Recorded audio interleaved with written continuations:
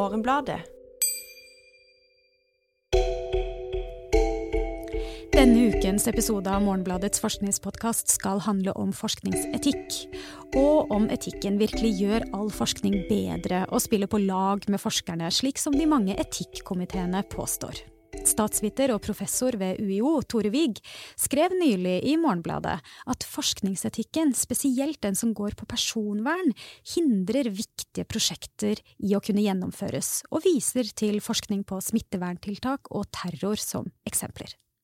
Og professor og historiker ved Nord Universitet, Kjetil Jacobsen, har svart at den forskeren som kan få seg til å mene at etikk kan svekke forskning, må ha misforstått hva etikk faktisk er.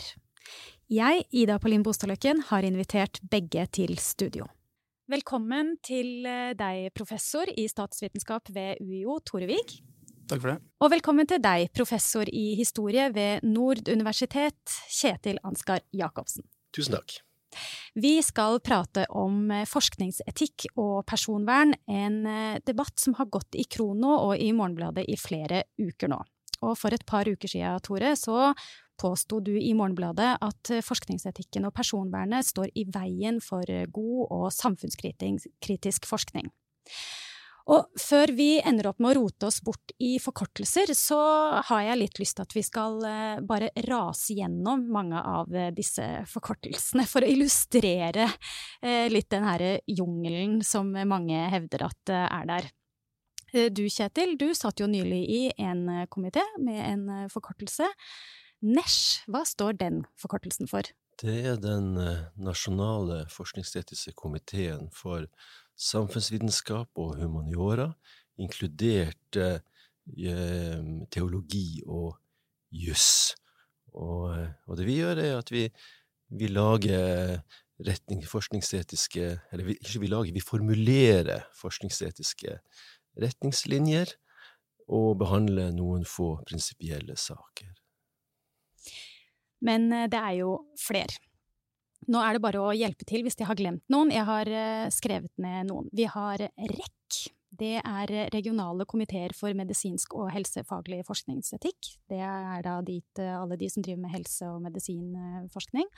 Så har vi den nasjonale forskningsetiske komité for medisin og helsefag, NEM. Så har vi den nasjonale forskningsetiske komité for naturvitenskap og teknologi. Er det noen som vet hva den heter? NENT. Ja. Er det noen jeg har glemt, Tore? Nei, det er vel det er litt uklart SIKT og NSD som også er ganske viktig da, men... Ja, SIKT og NSD er vel det samme, bare at NSD nå har fått et nytt navn. Det heter nå SIKT. Nå heter det SIKT. Og så finnes det også noe som heter Skjelettutvalget, som er et sånt underutvalg hos NESH, som ser på... Ja, de har overoppsyn med forskningen på menneskelige levninger, og så til slutt så har man jo granskningsutvalget som tar for seg tilfeller av mulig uredelighet i forskningen. Hva er forkortelsen på det siste her? GRU. Det er... Så skrekk og gru. Ja, det er vel sånn cirka det verste som kan skje da. For en forsker er det noe av det verste å havne i GRU, ja. Det er en veldig treffende... Er det en trend at alle de her nye forkortelsene kan sies sånn, som et sånt ord? SIKT, GRU, NESH? Ja. Tore, i din første kommentar i serien av flere, så den har titelen «Forskningsetikken gjør skade på det samfunnet den er ment å beskytte». Der skriver du at forskningsetikken og personvern, både den som gjelder helsevitenskapelig forskning og samfunnsvitenskapelig forskning, stopper og skrinlegger samfunnsnyttig og i noen tilfeller samfunnskritisk forskning. På hvilken måte? Et konkret eksempel som jeg nevnte på det er jo all forskningen på koronatiltak som har blitt stoppet av REC, som du nevnte innledningsvis. Hvor man ønsker å for eksempel finne ut av ting som om funker det å stenge skoler, hva slags effekter har det på smitte og hva slags effekter har det på læring for eksempel, og andre typer konsekvenser. Så blir det da stoppet av REC. Det er da flere eksempler hvor FHI og andre miljøer har ønsket å gjøre den typen forskning. Det blir stoppet av REC fordi man da står i fare for å gjøre skade på disse barna som blir utsatt for et slikt eksperiment. Dette er et konkret eksempel. Og i ettertid, og dette jo da eksempler fra helseforskning, nå flyter jo helseforskning over i samfunnsvitenskap i koronapandemien, så det veldig vanskelig å si hvor grensene går.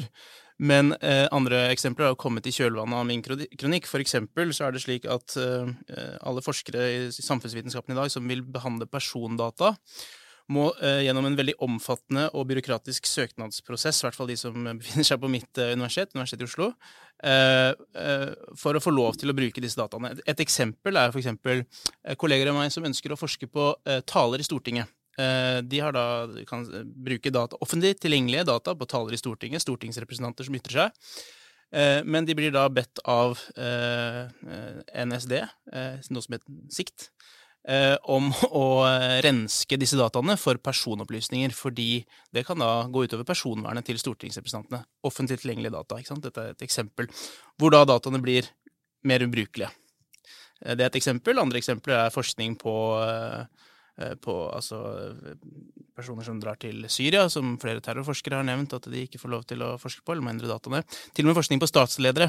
Så Erna Solberg i flere datasett som vi jobber med, så må hun karakteriseres som norsk statsminister, kvinne, 58 eller hva hun men vi får ikke lov å bruke navnet, fordi det personopplysninger. Det mener jeg helt absurde eksempler på personvern som har gått amok og begrenser forskningen.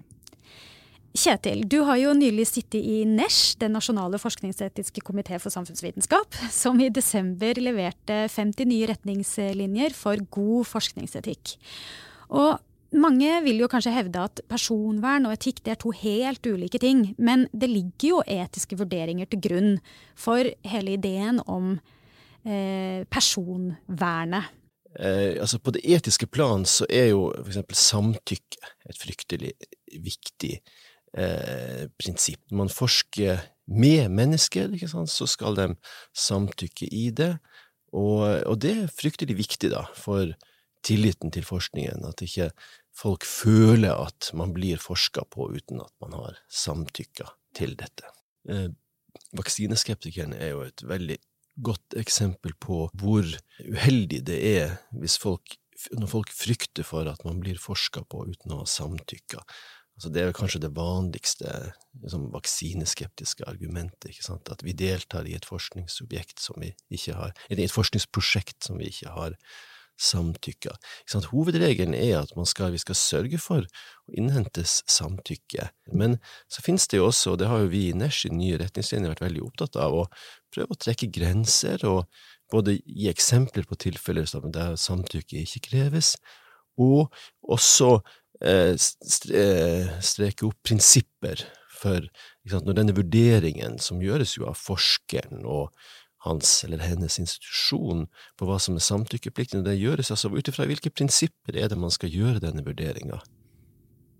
Tore, altså tillit jo veldig viktig, hvis ikke så kan man jo få et samfunn som stiller seg kritisk og mistroisk til all mulig helt livsviktig kunnskap som vi behøver at de tror på. Ja, altså jeg jo helt enig i at man må gjøre den typen vurderinger hele tiden for alle mulige forskningsprosjekter. Man må vurdere samfunnsnytten opp mot for eksempel samtykkekravet, ikke sant? Men i dette tilfellet som jeg brukte som eksempel først, altså hvor man ser på skolestengninger, så jeg veldig usikker på om tilliten til forskning generelt senkes av at man for eksempel randomiserer hvilke skoler som stenges uten samtykke hos elevene. Det jeg meget usikker på.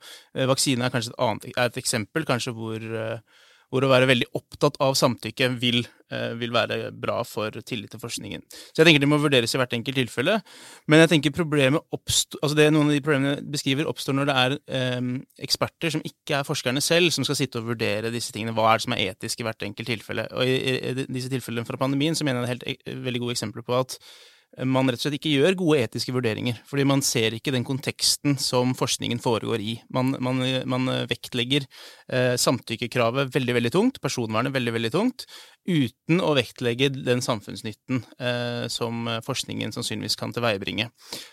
Og i disse tilfellene hvor man ser på skolestengning for eksempel, så det jo klart at skolestengningen skjer jo uansett. Så det tiltaket utføres på alle individene i hele befolkningen, uten at man vet om det fungerer. Og da er det mitt syn og min kritikk av disse vurderingene at hvis man vektlegger samtykkes veldig, veldig sterkt, så vekter man ned andre rettigheter, for eksempel rettigheten til å bli utsatt for politikk som er kunnskapsbasert, eller retten til å kunne gå på skole hvis det er mulig, for eksempel.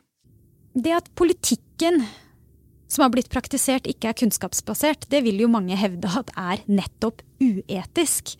Altså, hvorfor kunne man ikke ha brukt denne muligheten da, pandemien, til å forske seg fram til det som er best for folk flest, ved å for eksempel holde noen barn hjemme fra skolen og sende noen av gårde, la noen bruke munnbind og andre ikke. Man har jo, som Tore sier, eksperimentert med befolkninga allerede. Nei, altså prøv å fortelle foreldrene at deres barn må gå på skolen, mens de på naboskolen har hjemmeskole, fordi at det pågår et forskningsprosjekt på barna deres. Altså, det der er ikke enkelt, altså.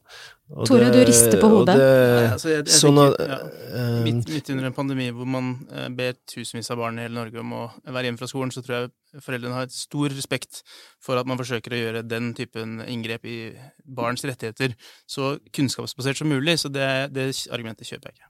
Blir det litt virkelighetsfjernt, Kjetil?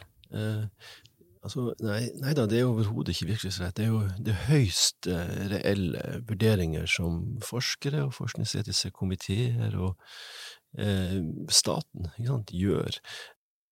Altså helseforskning forutsetter forhåndsgodkjenning, og det er et internasjonalt system, ikke sant? Det er ikke noe liksom, Norge bare uten videre kan gjøre om på. Når det gjelder øvrig forskning, så har vi da disse nasjonale komiteene, og vi har organer rundt omkring på universitetene, forskningsinstitusjoner og så videre som ivaretar dette, og det er et tillitsbasert system. Altså det er basert på rådgivning, opplysning, selvrefleksjon. Det kom en ny forskningsetikklov i 2017. Det kom en personvernlov i 2018 som tok inn GDPR. Så jeg tror at det er en god del forvirring da, også kanskje ved institusjonene og blant forskerne om liksom, hvordan regelverket skal forstås og hvordan systemet egentlig fungerer. Og vi har for eksempel sett da at når det gjelder personvern, så praktiserer da Universitetet i Oslo og Universitetet i Bergen har helt ulike rutiner. Tore, hvor er det du må sende inn dine forskningsprosjekter? Det er vel egentlig det som tidligere het NSD, SIKT, med tanke på personvern da? Ja, det er helt riktig. Og du er jo på Universitetet i Oslo, og der sender de inn så å si alt? Alt som har med personvern å gjøre. Så hvis jeg for eksempel vil analysere et offentlig tilgjengelig datasett på borgeres holdninger da, over hele verden, anonymiserte data, World Value Survey, da, den største undersøkelsen i verden, så må jeg sende en søknad til SIKT, da, som det heter nå, og få godkjennelse for å bruke disse dataene. Det er sånn det fungerer. Og i Bergen så har de liksom større selvtillit til å ta disse vurderingene selv, da, virker det som. Men jeg tenker sånn, du er jo forsker, du er professor, du jobber med dette her hver eneste dag. Er det ikke litt å forvente at du kanskje skal sette deg inn i hva som gjelder til enhver tid for at du skal få utøve faget ditt, da? Jo, selvfølgelig er det det, men det å opprette et organ som SIKT med 30 saksbehandlere som vurderer hvorvidt prosjektene er i tråd med ulike personvernhensyn, det mener jeg er det motsatte da, å gi meg tillit til å vurdere disse tingene selv. Og et stort problem i dette systemet er jo at man ofte får helt varierende svar for helt like prosjekter. Slik at det er jo ikke noe ekspertise egentlig det er snakk om. Det er jo ikke noe objektive standarder for hvordan dette regelverket skal tolkes, hvordan personvern skal vektes for eksempel opp mot samfunnsnytte, og det er ingen personverneksperter eller etiske eksperter som egentlig som gir konsistente svar på dette. Derfor tenker jeg at en løsning på mye av problemene som har blitt beskrevet er jo rett og slett la forskerne vurdere dette mer selv da. Men det er jo sånn som Kjetil påpeker, at når forskere bestemmer for mye selv, for eksempel å forske på folk uten samtykke, så kan det skje de forferdeligste ting. Men du synes at det her å vise til historiens grelleste eksempler på etisk overtramp, det overskygger på en måte det du vil snakke om nå. Hvorfor ikke det relevant å trekke fram nettopp det? Nei, jeg mener at veldig mye av diskursen rundt forskningsetikk bygger på noen utvalgte eksempler som veldig grelle og veldig alvorlige. Men jeg tenker at siden forskningsetikken skal vekte forskningens nytte opp mot for eksempel beskyttelse av individer, så må det også være informert av eksempler på forskning som ikke ble gjort på grunn av overdreven vektlegging av personvern. Og det mener jeg er en skjevhet i hvordan forskningsetikken, den diskursen rundt forskningsetikk, og særlig som har kommet fram i den debatten som jeg har hatt. Hva tenker du om dette her da, Kjetil? Altså, hva med all den forskningen som vi behøver, som kan få store positive konsekvenser for vår folkehelse, men ikke får? Det er jo også, som jeg nettopp nevnte tidligere, det er jo også et etisk overtramp at vi ikke får den kunnskapen om oss som vi vil ha. Jeg har lyst til å spørre tilbake. Ikke sant? Altså, du er jo journalist, og dere journalister har jo et system som ikke er helt ulikt, ikke sant? Med presseetikk og PFU, og jo, altså det kan nok være at vi går glipp av noen fantastiske avsløringer og interessante saker, fordi at det finnes en presseetikk, men du ville vel ikke liksom ønske av den grunn at man skulle fjerne presseetikken. Det tror jeg ikke. Jeg synes det er et veldig interessant poeng, fordi nettopp for journalister så har man jo gitt unntak fra samtykkekravet. Så da har man nettopp gitt journalistikken en privilegert status som man ikke gir forskningen, og det synes jeg er problematisk. Så jeg er helt enig med deg at man må selvfølgelig ha en etikk, og det finnes jo en etikk hos forskere selv om man ikke har et byråkrati som forvalter den etikken. Den etikken, man kan ikke tenke bort forskningsetikk. Forskningsetikk der, det må man bare konstatere, og forskere må opptre etisk, men at man skal ha en særlig streng etikk for forskning som begrenser forskning for eksempel i større grad enn journalistikk, synes jeg er uheldig. Hva tror du kan være grunnen til det, Kjetil? Ja? Altså grunnen til at man har en særlig streng etikk for forskning er jo at både individer og samfunnet viser forskningen veldig stor tillit. Individer gir oss masse sensitive opplysninger om helse og tro og legning og you name it, ikke sant? Straffbare forhold. Altså vi får tilgang til enormt masse personlige opplysninger, og det kan vi jo bare få fordi at folk har tillit til at det blir forvaltet på en forsvarlig måte, og derfor må vi ha strenge regler. Ja, så dere har liksom en tillit som pressen for lengst har mistet uansett, Tore. Ja, bare legg til. Spør Hadia Tajik om hun heller stiller opp for journalistene enn for forskere. Eller for forskere. Nei, selvfølgelig jeg er helt enig at forskere har en helt særegen tillit. Det handler jo også om de epistemiske normene som forskere følger, altså at man faktisk følger en sett med prosedyrer som leder oss nærmere sannheten. Det er et veldig viktig aspekt av den tilliten. Men så tror jeg når man snakker om at befolkningen må ha tillit for å gi sin informasjon, så tenker jeg at hele tiden så gir vi jo masse data til firmaer som ikke følger forskningsetiske prinsipper, Facebook, TikTok, Google, alt mulig. Så jeg mener at den hypotesen om at tillit er helt avhengig av å ha særskilt strenge regler, den er i mitt hode, i hvert fall veldig anekdotisk, falsifisert av den enorme omfanget av personer som oppgir meget sensitive opplysninger til multinasjonale selskaper som ikke følger forskningsetikkens regler. Men kan man bruke det at vi allerede gjør dumme ting? Ja, Kjetil? Jo, men forskningsetikken i Norge og i EU er jo kanskje det viktigste våpenet vi har mot Facebook og store digitale selskapene.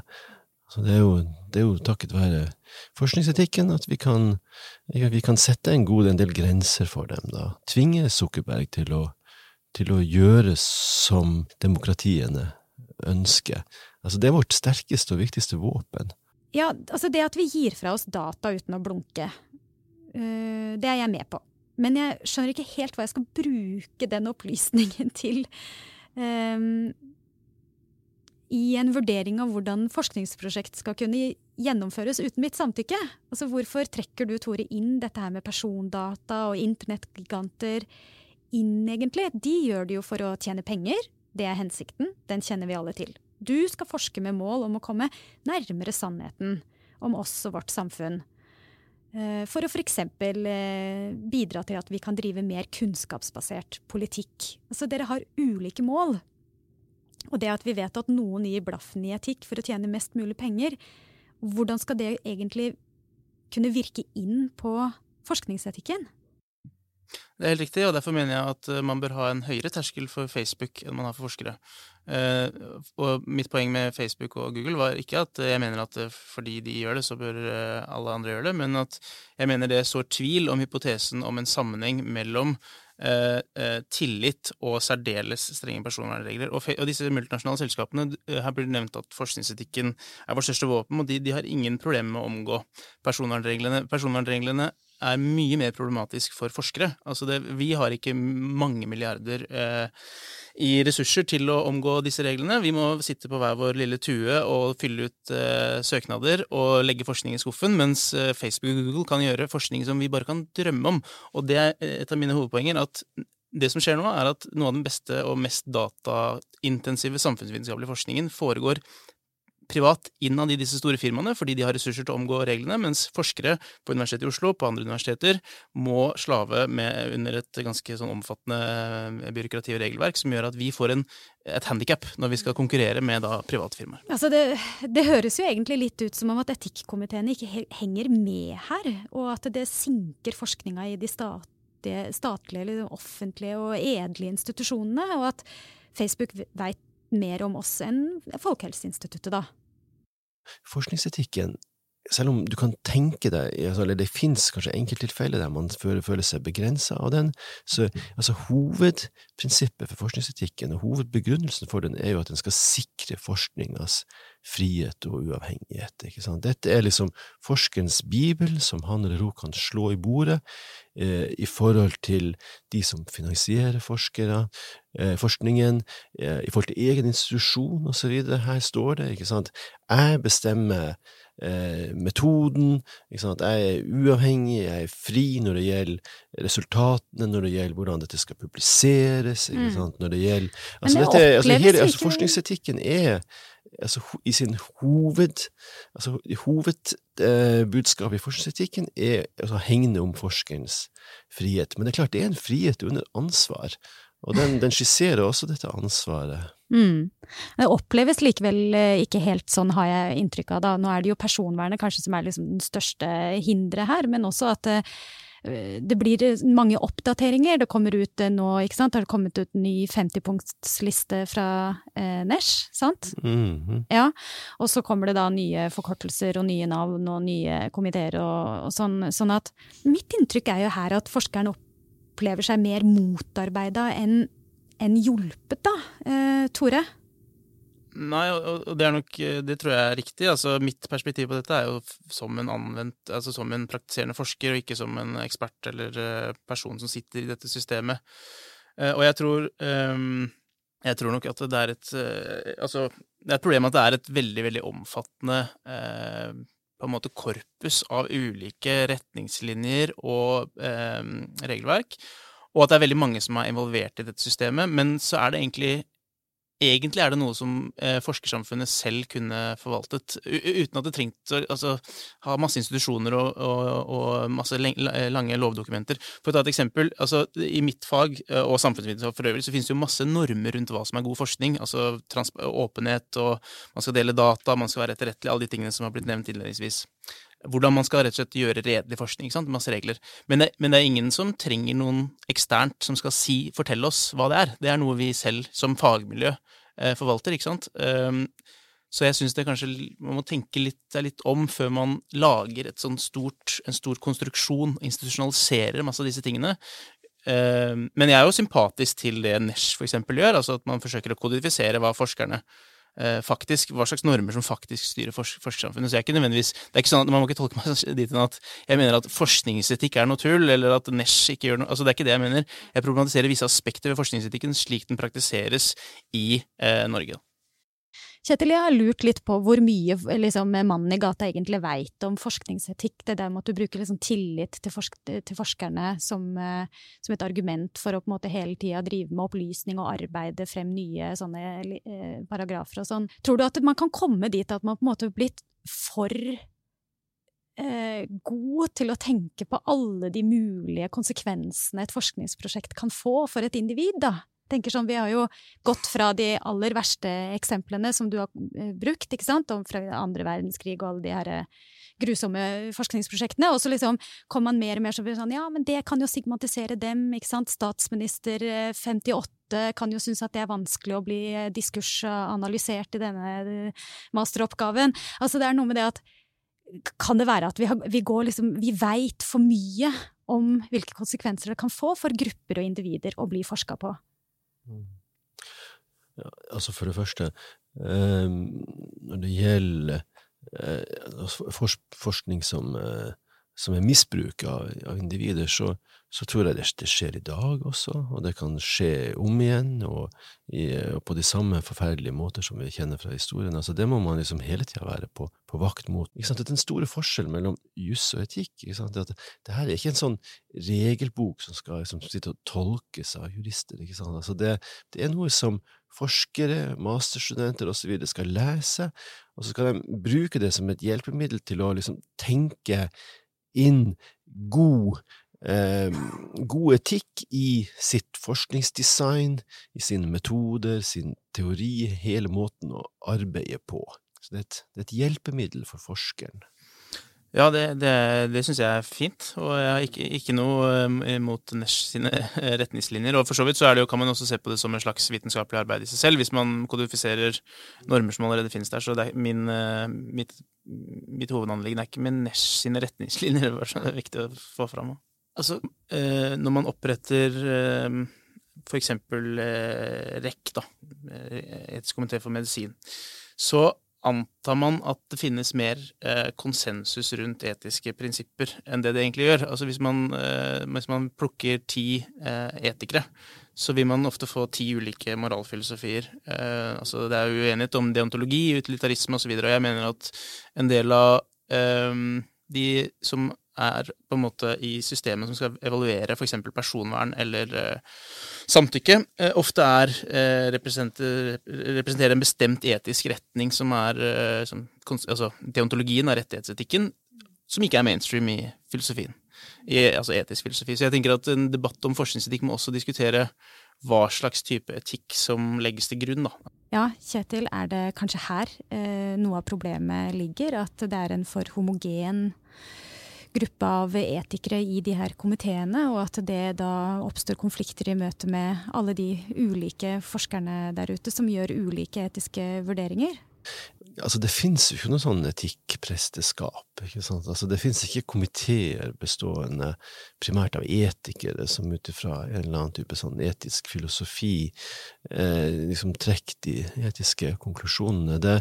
Altså komiteene består av praktikere, stort sett, altså innenfor vitenskapen og fra ulike vitenskapelige felt som liksom bruker sitt skjønn da, fra sin praksis som forskere. Og det jo også grunnen til at disse retningslinjene oppdateres jo at ja da, altså det i bevegelse, ikke sant? Altså du kan ikke bare sette deg ned med liksom Kants kategoriske imperativ fra 200 år tilbake og tenke at nå har du liksom etikken klart. Altså altså forskningsetikken i bevegelse på samme måte som samfunnet. Det her du tenker, Tore, at problemet litt ligger, at nettopp det i endring, og at man nå et sted som mange forskere uenig i, på en måte? Ja, altså jeg tenker jo at forskerne jo også praktikere, da, så de også i stand til å vurdere de etiske aspektene. Men et veldig viktig poeng her, jeg synes akkurat koronadiskusjonen et veldig interessant case, fordi her snakker vi om et tilfelle hvor konsekvensen av forskningen så potensielt enorme. Altså det å finne ut av hvor gevinster og kostnader ved å stenge skolene for norske barn, altså tusenvis av barn, kjempestore. Og likevel så lander da REC på at man skal si nei til denne forskningen for å beskytte individet. Så det forteller meg at selv når innsatsen enormt høy, når konsekvensene enormt høye, så vekter man personvernet såpass sterkt. Og det tilsier jo da at, og det er jo ikke bare ett eksempel, ikke sant? Det nesten 20 slike eksempler, og det tilsier jo da at det en bestemt moralsk filosofi som i hvert fall ligger til grunn for REC sine vurderinger da, som ikke mainstream innenfor moralfilosofien. Og der det liksom individet og samtykke og den her nærsyntheten da, som du... Siste,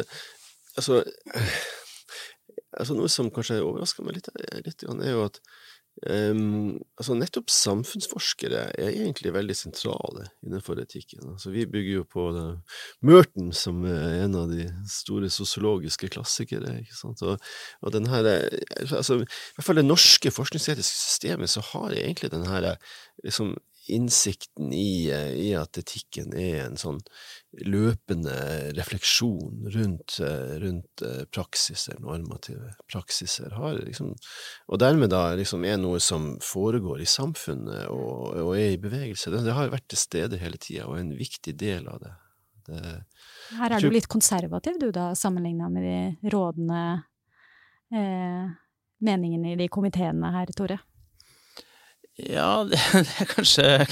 Jeg vet ikke, jeg synes... Ja, nei, jeg vet ikke, kanskje... Det var det vi rakk for denne gang.